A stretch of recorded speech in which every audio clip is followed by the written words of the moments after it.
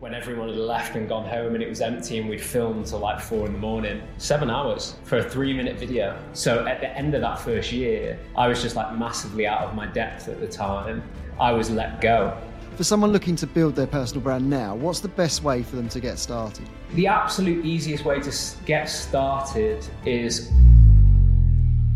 As part of the LinkedIn Creator Programme, my mission over the next 6 weeks is to create a podcast series where I interview other agency founders on exactly what it takes to build a successful agency. Join me as I set out to understand how they think, hopefully learn some tips and hear their stories. This is Confessions of an Agency Owner. My guest today on Confessions of an Agency Owner is Ash Jones, founder of Great Influence. As one of the original Social Chain team members, he was working with Stephen Bartlett when they discovered that building his brand was actually more powerful than building the agency's brand. And at that point, his career in personal branding began. I really hope you enjoy this show. I got a lot of value from it. Have a listen. You all right, Ash? Good to see you. I'm all good. Likewise. How are you? Yeah, I'm good. Thank you, mate. Very good. Thank you for coming on. My pleasure. First of all, just straight into a question. So personal branding has become a really hot topic over the last couple of years, especially on LinkedIn. How can it play a part in growing an agency or a business? And what does a strong personal brand look like to you? I think there's a load of different use cases for it, where if you think of if you're growing an agency, I think it becomes really, really important because from my experience, agencies are heavily driven by word of mouth, and your new customers or new leads come from word of mouth, even hires, things like that. It all tends to come from word of mouth a lot. And it's very difficult to market an agency well. That's what we found when I was at Social Chain, the problem that we had was it's very difficult to market an agency. And it was 100 times easier to market a person within the agency to help the agency achieve its goals, whether that was trying to make new hires, whether that was trying to raise the awareness of what they're doing in the industry, win awards, new leads, all this kind of thing. So I think purely from the lens of growing an agency, it's definitely the highest ROI activity that I've seen from a marketing standpoint that an agency can do. And it's also, if you do it right, the lowest cost. So it's this really strange extreme of both, which really works in an agency's favor. Because if you do it well, it doesn't cost anything. And if you do it really well, it can be the highest, by far the highest driver of an agency's objectives. Yeah, totally. I've literally, just from my own experience, I put a job post out yesterday. I've got 2 interviews lined up on Friday, straight from that post.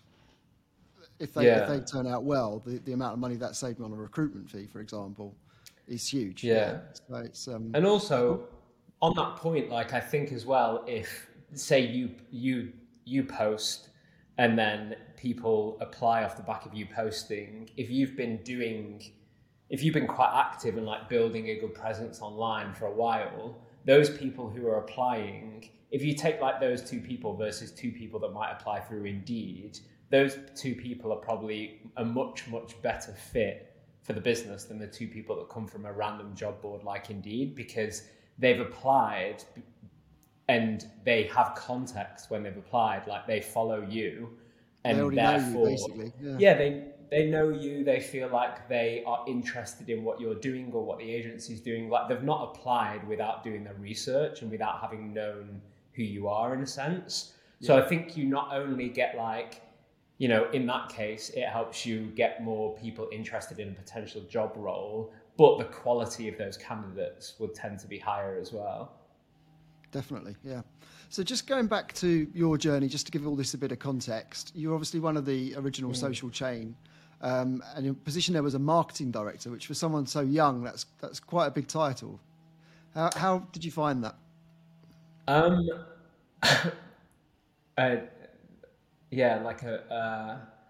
A baptism of fire, so to speak.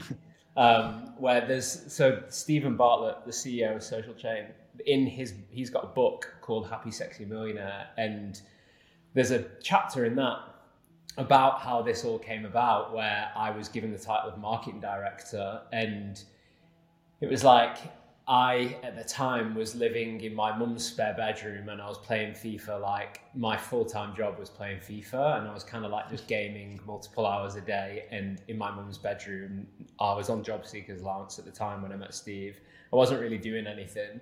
And he kind of makes the point of like where we were as people then, that I was given the title of marketing director at that point of my career. It's like my previous job before that was a cleaner in a gym, and Social Chain had like at the start like this naivety to it where, you know, it's just a bunch of friends trying to achieve something, and we kind of went like, oh, you're this, you're this, you're this, you're this. Right. Whereas really we didn't need the titles.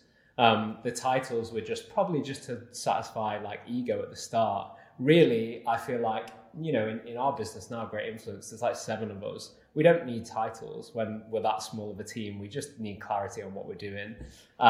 So I was given the title of marketing director, and it was my first job in marketing. So I went straight in at like near the top. And that first year, I had one KPI, which was to make Social Chain known. That was my only goal in my job.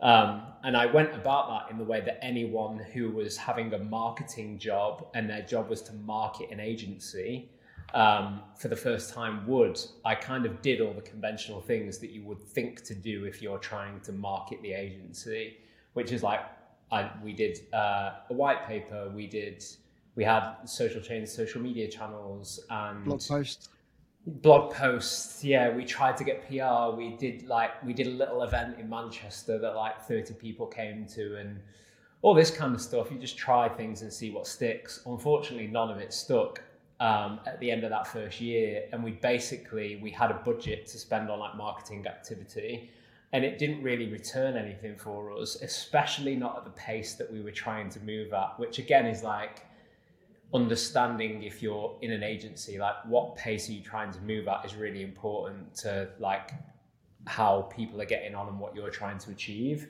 And our pace was set ridiculously fast. So given the pace needed, the achievement of what we were getting from my role was next to zero. So at the end of that first year, I was let go. And it was the right decision. I was just like massively out of my depth at the time. And interestingly enough, in the same year that I was trying to like market Social Chain, the agency, Steve was also trying to sell Social Chain, the agency. And what he was doing was going and doing public speaking. He was just speaking anywhere that would have him. And this was usually like free events where 10, 15 people would turn up in some little basement in London. Like they weren't big events. There wasn't a lot of people. And we were like paying to speak at events also in that first year. And whenever he did that, Social Chain felt the impact of being marketed for the first time.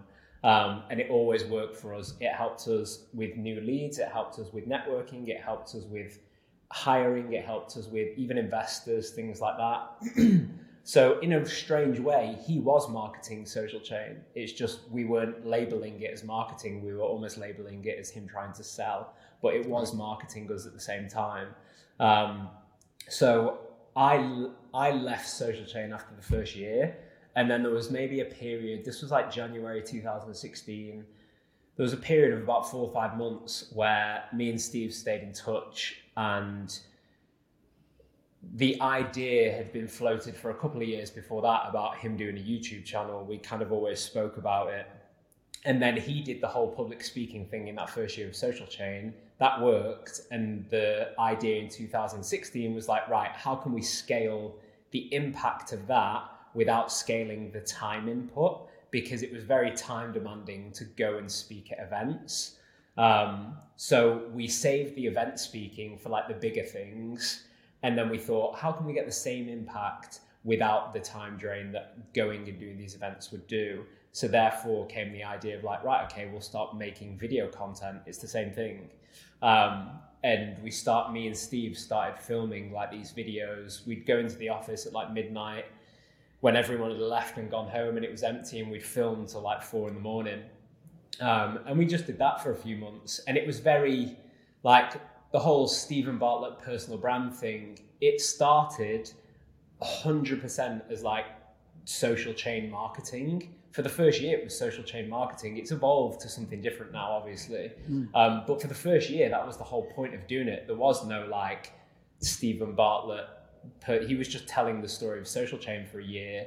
And those early videos were like very much industry thought leadership, where it was like, we were a social media agency, so he would do videos. The first ever video we did was this 3-minute video on how Snapchat works. So like what you should know about Snapchat, which is a social media insight thing. So we did that for a few months, kind of like Harry Potter in the cupboard under the stairs, hidden away. And then we put those videos out and they really started to work. And then it just made sense. And I came back to Social Chain and my focus then was the same thing, really. Like I still had the same objective, but I now was doing it through a different lens, which was market Social Chain, but we'll do that through building Steve as an online presence. And then that became my job for the next like 3.5 years. So that first video about Snapchat, because I mean, yesterday I tried doing the intro video to this podcast and it took about 150 takes. Probably right. More than that. Yeah. Was that first video shot in one take, or, you know, did he suffer the same sort of confidence issues at the beginning? I mean, because that first video that anyone does on social is such a scary thing. 7 hours. 7 hours. Oh, that's better than me yesterday then. So that's good. For a 3-minute video. So yeah, it took, and that was the case for the first, he got into it pretty quick, but I'd say the first 5 or 6 videos that we shot took somewhere between 4 to 7 hours to do each of them. And it was just a case of like take after take after take after take after take. So yeah, that's those first 6 months were just me and Steve from like midnight till the video was done, kind of doing it. And yeah, he vlogged in that year, and there's like clips of us in the vlog at like 3 a.m, having just wrapped up and doing another video. And yeah, you see him now, like, even with the video thing, when he did that first video, he'd been speaking on stages for a while before he filmed that first video, and he was competent as a public speaker because he'd been doing it ever since I met him. When he was 18, I remember going to a talk that he did then, and he was kind of like doing it here and there from a very early age, like public speaking in front of people, but he wasn't doing video, which is different. So years later, when we go to sit down to shoot that first video, even though he's been public speaking and has become very competent in that field, then it felt like he could just get up on stage and do it, no problem. Video took 7 hours to do a 3-minute thing. So yeah, I think it's normal for anyone when you're, you know, in front of a camera for the first time. You've also got to find what works for you. I experienced this and I think a lot of people will, where put the camera, like stare down the barrel and speak, and I just can't do it. And the first time I found a way of doing it was I did a talk at an event, and that was filmed, and I had no idea it was filmed, and then they sent me the footage afterwards, and I was like, oh, this feels really, really organic and authentic. It doesn't feel like, you know, I want to curl up and die when I watch it. So yeah, I think it's not only just about getting in front of the camera and doing it when it comes to that kind of thing. Practice makes perfect, and you've got to put like your 10,000 hours in to become great at anything. But also it's like, can you create an environment that is less daunting when you're doing it for the first time as well is important. Yeah, totally. So, I mean, obviously, like 99% of the population can't talk as eloquently as Stephen Bartlett. And admittedly, you know, it took him a lot of practice. But for someone looking to build their personal brand now, what's the best way for them to get started? I think the absolute easiest way to get started is almost like not making it personal, where it's a really good idea to lean into things that aren't about you. Because I think when the way that some people think about it is, oh, I have to talk about myself and my story and my thoughts and opinions, and I have to open myself up and make myself a voice. And that's a very daunting thing to take the first step of. Whereas if you lean into other things, for example, if you're running an agency, you can lean into what the agency is doing. It doesn't have to be about you. It can just be you're sharing what's happening within the agency and the development of it. Or you can lean into like commentary, where it's like you find things that you think are interesting and you add your 2 cents to it. So yeah, I think that's the easiest way to start with these things, is to lean in. That's what I did initially. It was like I leaned into something that wasn't me until I became comfortable with it. And then I got to a point where I could lean into being me a little, but that took like 2 years for me to do. And I think I'm quite similar to the majority of people that try to do this, in that it's, I'm not, like you say, Steve is a great public speaker. He's great with on camera, all these things. He's a bit of a natural talent, whereas I'm not. So I've had to kind of like cut my teeth from the ground up with it. And it probably took me about 18 to 24 months of leaning into something else and getting used to it that way before I started to lean a bit more into me. Yeah, definitely. I mean, what about people that are scared of posting? Because obviously the biggest fear is that you get no traction or you don't know what to post. That's kind of, I hear that a lot from members of my team. What's your advice to them? Like, how can they start building that traction? Because you're just going to get tumbleweed for the first few posts, aren't you? Yeah, I think, you can look at like context is a good thing, where everyone's so numb to like, take, I don't know, Cristiano Ronaldo, how many Instagram followers he's got, is if you put all that in like one room, it'd be like stadiums upon stadiums upon stadiums upon stadiums. But you look at that number on Instagram and it just doesn't feel like anything. It doesn't feel like, whatever 100 million it is. And I think that's the thing that exists now in for everyone, is like you look at social media numbers and they're almost like you're numb to it. So the smaller they are, it's like you can't live with having 5 likes almost, because you're so used to these insane numbers all the time that there's such a small thing feels like a failure.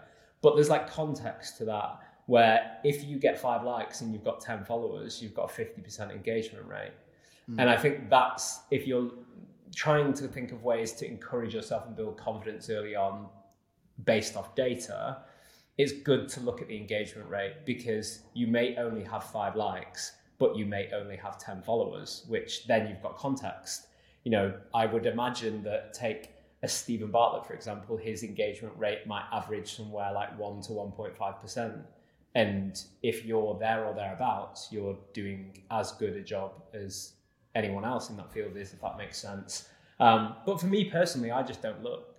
I try to make it so that I agree with what is being posted. Like, do I believe this is the right thing for me to be putting out into the world?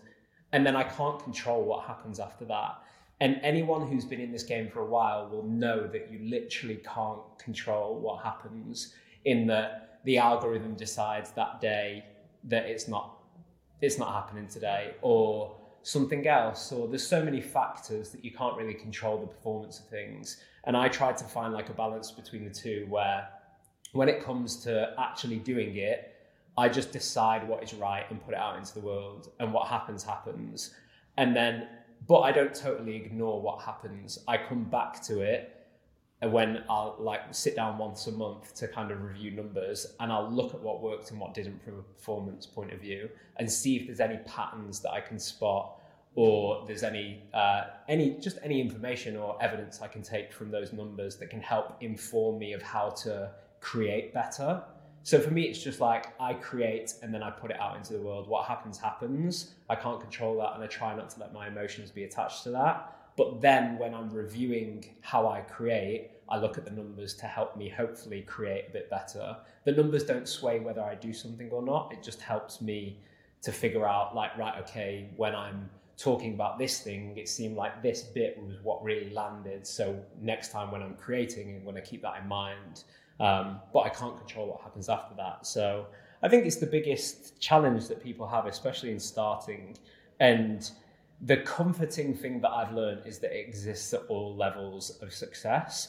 in that we've had the opportunity to work with people that have achieved like unbelievable things, built unbelievable businesses, and still they have had that exact same like emotional challenge of putting yourself out there and something not getting traction, or the numbers might be right and all this thing. And it really hit home to me when I had a conversation with a client who is literally worth like $500 million and has achieved unbelievable success in his career. And he had that same thing that I and many other people go through, of the daunting and emotional aspect of putting yourself out there and the reaction and the social media engagement and all these things. And I just thought, well, if it happens at that level where, you know, he can just end, he's completed life. Yeah. And if it still exists there, then it's never not a thing for anyone. And we have another client who, this has just sprung to mind now, where very big name, and he was saying the other day about how he's nervous about doing something for the first time. And you would just never in a million years think that someone with that much level of experience and the height of success that they're at in their field would feel the nervousness of this thing that constitutes them putting themselves out there in the public in some way, shape or form. So I think that's the comforting thing for me as well, is that it doesn't go away. Like, I now realize that it exists at the very top levels of business, entertainment, everything. And everyone that I've ever met still gets it in some way, shape or form. So therefore, it's kind of like helped me weaponize the feeling, where it's like, right, okay, I know I'm not going to get rid of this feeling. So instead I've got to become comfortable with it and go and do anyway. And I think where 99% of people get caught up is that they let that feeling live still, and they're not able to just like, they feel that they have to get rid of it. But the reality is you're never going to get rid of it. So instead it's more about learning to live with it. And because they aren't able to get rid of it, it holds them back from actually doing anything. So 99% of people will like bottleneck themselves because they don't understand that feeling never leaves. So they're waiting for it to go. And that's the thing that I try to tell myself in those situations, is it's never going anywhere. So I have a choice. I either don't do or I do. The feeling is there regardless. And I think like it can be a bit of a trap, can't it? Because what you do see sometimes is that obviously, like you say, getting that bottleneck, but then when someone has a successful post, they start chasing that feeling and chasing that big post. And then what you see sometimes is that people releasing really, really personal things on social media. And you sort of think, well, is there a place, is that to get likes? And, we see like sometimes, people putting other kids in a hospital bed on a picture and it's blatantly to get likes. We saw obviously the crying CEO and things like that, which took a bit of backlash. And in terms of going back to that engagement and measuring it all, what would be your advice to stop chasing the numbers? Is it that engagement rate? Because like you said, if you've got 10 of the right followers and 50% of them are engaging, that's a far more targeted audience than having 10,000 followers and 5 people engaging. Yeah, I just think it's good to, like, when you start doing it, write down what you're trying to get out of it. And you'll often find that none of those things are tied to like social media metrics. So if you're like, case in point, take both of us like running an agency, the reason why we're doing it might be to like help drive leads into the agency, to strengthen relationships that we've got with everybody who follows us, which is a combination of clients, people we've worked with, people in the industry, people like that. It might be to help hire better. It might be to create like a stronger public perception of the company culture or the work you do, all these things. And none of that is really tied to social media numbers. It's like if it's helping drive more leads, that's definitely not tied to social media numbers. And yeah, a lot of it, I think, for me, it's just a lot of it is awareness. But in response to the whole, it's a bit of a trend at the minute where it's like people are trying to engineer what they say and do in the aim of creating more engagement or more reach. And then there's a scale of that. And we're now seeing like extremes of that scale where, like you say, people are going to these extreme lengths to try to engineer social media reach and engagement.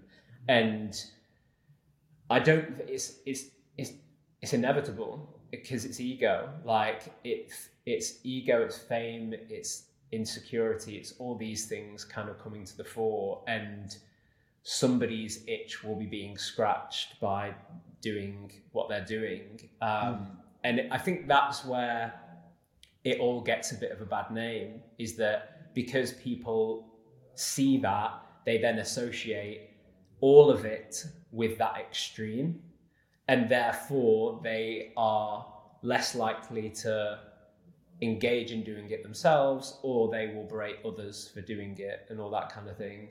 So I think it kind of spoils the party in a certain way, but then also in another way, if you can stay turning up, there's less people, because I think more people are getting switched off over time from doing it because of these extreme examples. It's putting people off.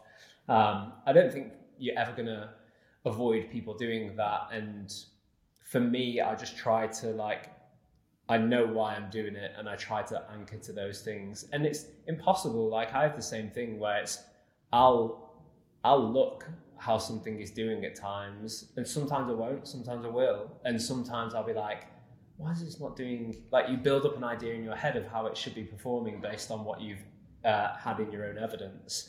And the challenge is always with that. And you can also get lost in trying to, I don't know, if you think of it like a North Star, you can veer off track from your North Star in the name of doing what you think will perform better. And I think that's where it gets really either dangerous or just kind of pointless. And you see it so much where people will, talk about things that aren't even, they don't need to have an opinion on those things, and it's not serving any purpose of why you assume they're doing it in the first place. So you therefore assume that the only reason that they're doing it is in the name of like social media reach and engagement.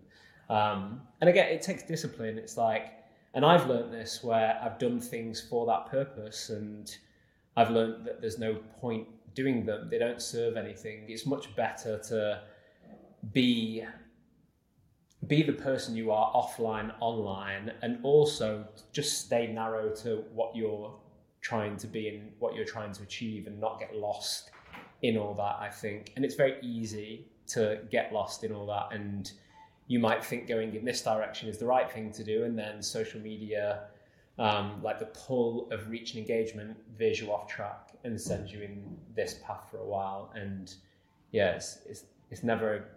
I think at the end of the day, if you're running an agency, this all to me is like tactical.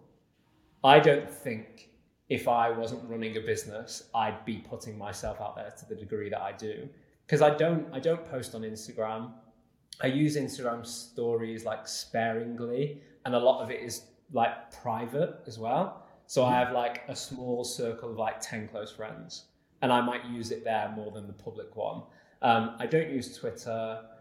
I've started to use TikTok, but again, I wouldn't use TikTok if I wasn't running a business. I wouldn't use LinkedIn really if I was running a business. So all of this is kind of like tactical to me. It's serving a purpose that is more than just me doing it. I enjoy doing it, which is really, really important. I think if it's just a tactical thing, you've also still got to enjoy doing it, because if it's purely tactical and you don't enjoy it, you're never going to stick with it. So I do enjoy doing it, but it's all serving some kind of purpose for me. So if I then veer off track from that, it loses the whole point of me doing it in the first place. And I'm kind of going in this direction that, I don't know, I just don't believe is a good use of anyone's time, which is like going after reach and engagement for the sake of going after reach and engagement. And we've had the fortune of seeing the impact of that, where we can see the back end on client data, and there's been posts that have done like 1 million views and grown the following by 5. And then there's been posts that have done 5,000 views and grown the following by 50. So you can see that, and you can look at the post and you can go, of course that post didn't do anything except the number of views. It didn't have an impact on that person's profile past that fleeting moment. It's like the here today, gone tomorrow thing. And it just serves a point of ego because it's not actually having any impact on their actual profile. People aren't, it's just content, which is very different from building a personal brand. It's just going to say about curating and creating. What's the, repurposing other people's content for views, but creating original content is obviously far more valuable, right? Yeah, this is something that like Steve is, if he had like a 10 commandments of doing all this would be the most important one. He says it all the time. He's like, the most impactful thing that you can do is bring like unique ideas to the world. And it's not about bringing unique ideas entirely, because it's very difficult to bring something new, but it's like your take on something, is saying something in a way that's not been said before. So of course the themes are always going to be the same. Like in our world, it might be like, people, culture, the work that we're doing, SEO, all these things. Whereas that everyone spoke about those things, but can you have a fresh look on them in a way that nobody has done before?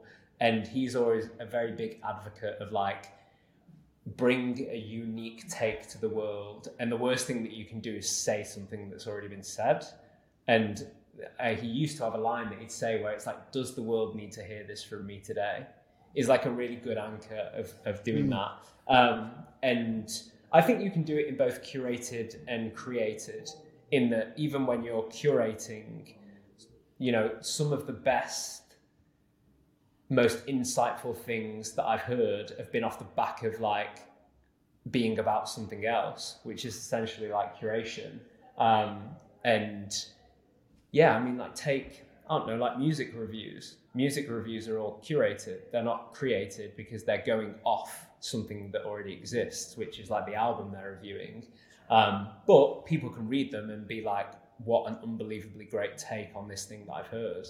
I think you can have that unique, fresh idea and lens and look at things, whether curated or created. But I would say that created is probably a stronger path to building like a profile that people follow and gather around and respect and credibility and all those kind of things. But at the same time, some of the biggest voices in the world don't have unique, created ideas. They're curation. Like, I don't know, Graham Norton.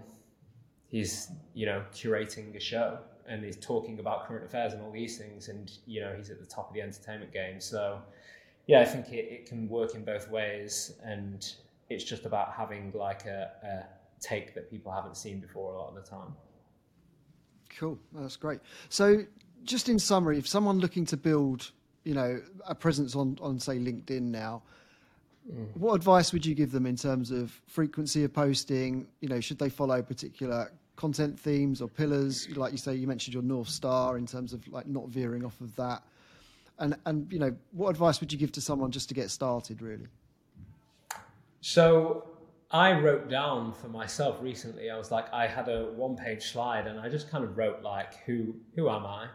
Like, I'm a founder, I am a Man City fan, I have a dog, I'm really interested in personal development, I have ADHD. I just listed all the things that I am. And then I listed all the things that I think I'm interested in talking about.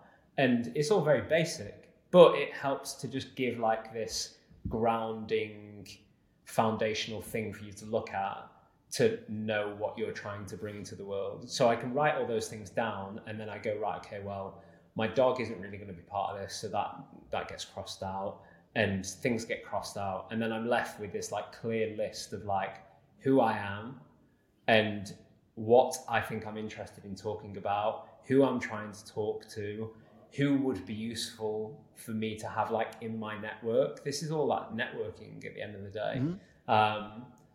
And then after that, it's a case of like, okay, what am I trying to achieve out of this? What goals, if there are any, am I trying to have? And just answering those like 4 or 5 simple questions is like a really good and very strong basic foundation for for doing it all. And then from there, I think it's just experimenting, trying a bit of everything and seeing what sticks for you, most importantly, and then also what sticks in terms of, the 10 people that might follow you on day one, what sticks with them. And does that change over time as that audience potentially grows as well is also something. Always coming back to it and like reassessing those questions of like, what does the audience resonate with from what I'm saying and things like that is really important. How have you found it? You've been doing this for a while. If you had to take from your experience and distill that into your thoughts on, firstly, why you found it to be a valuable thing to do, and also how you, if you had to start again, would approach that now. Yeah, I mean, so I've been doing LinkedIn for, years now. And what I found was that, literally you could trace back a lead or a conversation to a direct post. And I think, so much of our business comes from LinkedIn. People basically build that familiarity of you over time. And I had a conversation just yesterday where he's like, I feel like I know you. And I was like, well, that's the point, right? That's by pointing on social media, And I guess like how much of your personal life you put into it is like, I think I'm unsure of still, but people do relate to that. And you have conversations, I was doing an extension on my house, and the amount of times that comes up in a conversation because I put a post about it on LinkedIn. I think the value of it for me is huge. It's what worries me a little bit is building my business based on just my own brand. So building my company's brand is really important as well. I think one thing I'm still not sure of completely, and testing and experimenting what to post and what your message is, and building that solid theme. I still don't think I've nailed that, and I've been doing this, for quite a long time. If I was to start again, I think, looking at, like we spoke about earlier, like engagement, things like that, aren't the be all and end all. I think building a following is important. But building the right following, not just connecting with anyone. And I think just testing, experimenting and finding your own way is really important. But I think one thing, again, that I found is like I was posting stuff sometimes that I thought was really important, but the people around me would be reading too much into it. So, might be people that work for me and they might think that's a message about them when it's really not. Or, I was keen on posting about, because one thing that bugs me about LinkedIn quite a lot, and we've spoken about this before, is like the people that just are winning all the time. And I just think that's bullshit. Like we are all struggling with the same things in business. We are all faced with the same problems. And when you start unearthing that and talking about that, a lot of people relate to it, but it can also have a bit of a negative effect in that people think, oh shit, they're in trouble, when they're not. You just, we all have the same problems. So what I would do if I started again tomorrow, I don't really know. I think I'd probably sit down and be a bit more planned about it. There's a lot of, like you say, throwing shit against the wall and seeing what sticks became a bit of a part. But then also you learn over time, there's certain structures of posts that you could post at any time that would get good reach. Like the introduction posts on LinkedIn or really showing vulnerability, etc. They're always going to get high engagement. And I think that's what made me ask at the beginning about people that post that stuff. They suddenly become hooked on that engagement and that feeling of getting that much engagement. Then suddenly it becomes quite dangerous because mentally they start putting stuff out on social that, is that really healthy to sort of be opening your whole life on social just to try and fulfill that feeling of getting that many reactions? So I think for me, LinkedIn's been huge. It's definitely been a massive part of building my business, and I've really seen the value of it. Yeah, I think you have that point that you make about like stakeholders is really important. If you're running a business, it's like the way that I've always tried to look at it from my point of view, and also anyone that we've worked with, is always like stakeholder first. So it's like, what is the perception of what you're saying internally or with clients or with potential investors or anything like that? And it's like a really fine line that you have to tread. You're not you're not approaching social media in the same way that, I don't know, Dan, the 18-year-old TikToker is, who doesn't have any responsibilities and doesn't have any stakeholders. He can kind of do as he pleases.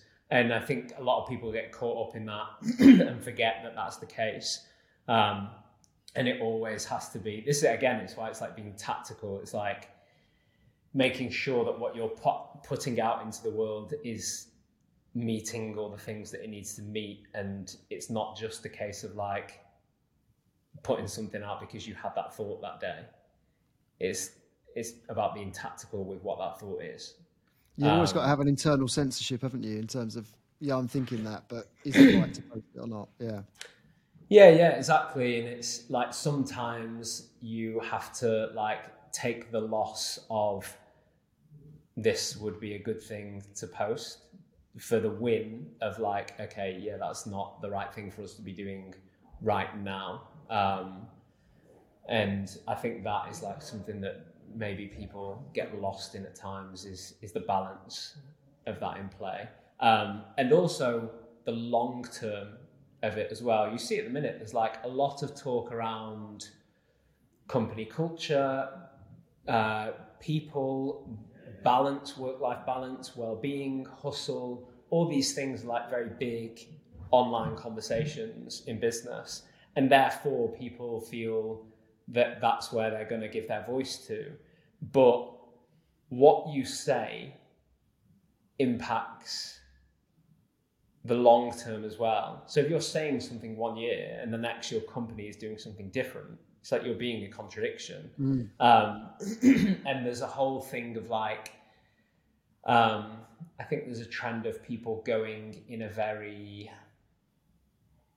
I don't know, it's very easy to paint yourself as like a hero maybe. And I've had to learn this where it's like I've spoken a lot about culture, and it's very easy to, at first thought, like paint yourself as the good guy or the perfect guy or the one who's doing everything right. And I've kind of had to like make sure, and it's like editing yourself to make sure you're not painting yourself in a way that you can't, it's impossible to maybe stay true to. I don't know what 5 years down the line for great influence looks like. So I can't make a statement now that if somebody looks back on in 5 years isn't true. So it's like finding that balance as well, which is very difficult in today's business world and the topics that are very well discussed. Again, it's like having that internal thought process of like, is this something that if I'm held to account of, can I stand up against today and next year, if that makes sense? So yeah, totally.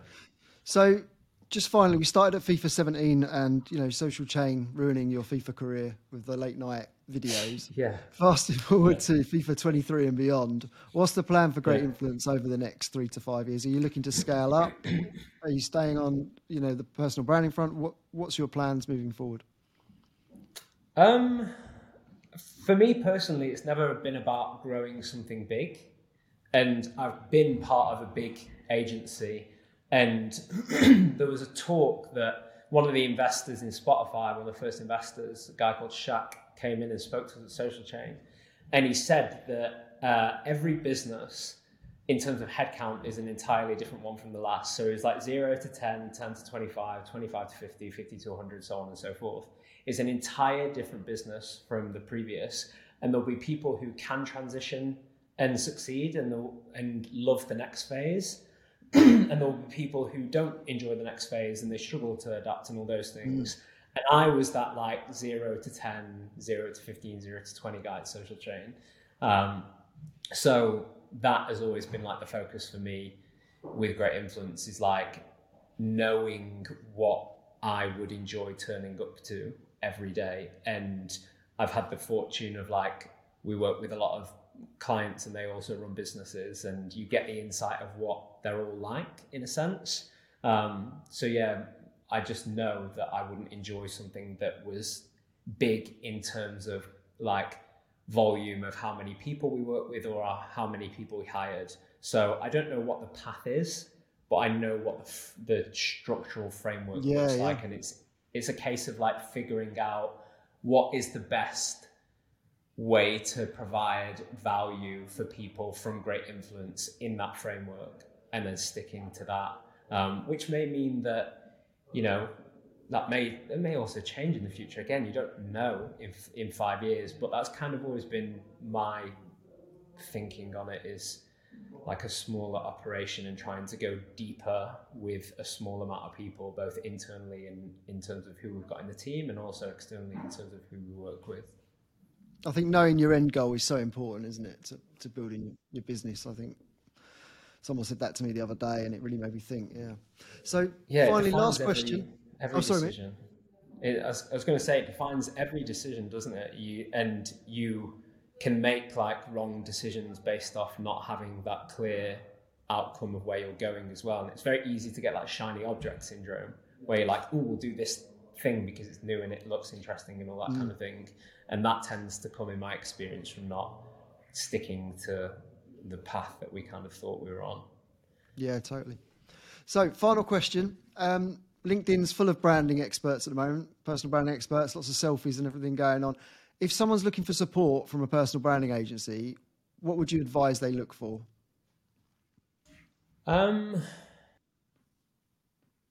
I think the big thing for a lot of people is it's very difficult to step outside of yourself. I've found that personally, and I've also noticed other people saying it. I had a call yesterday where I felt that again. And it's very difficult for somebody to step outside themselves and view themselves as like a brand almost.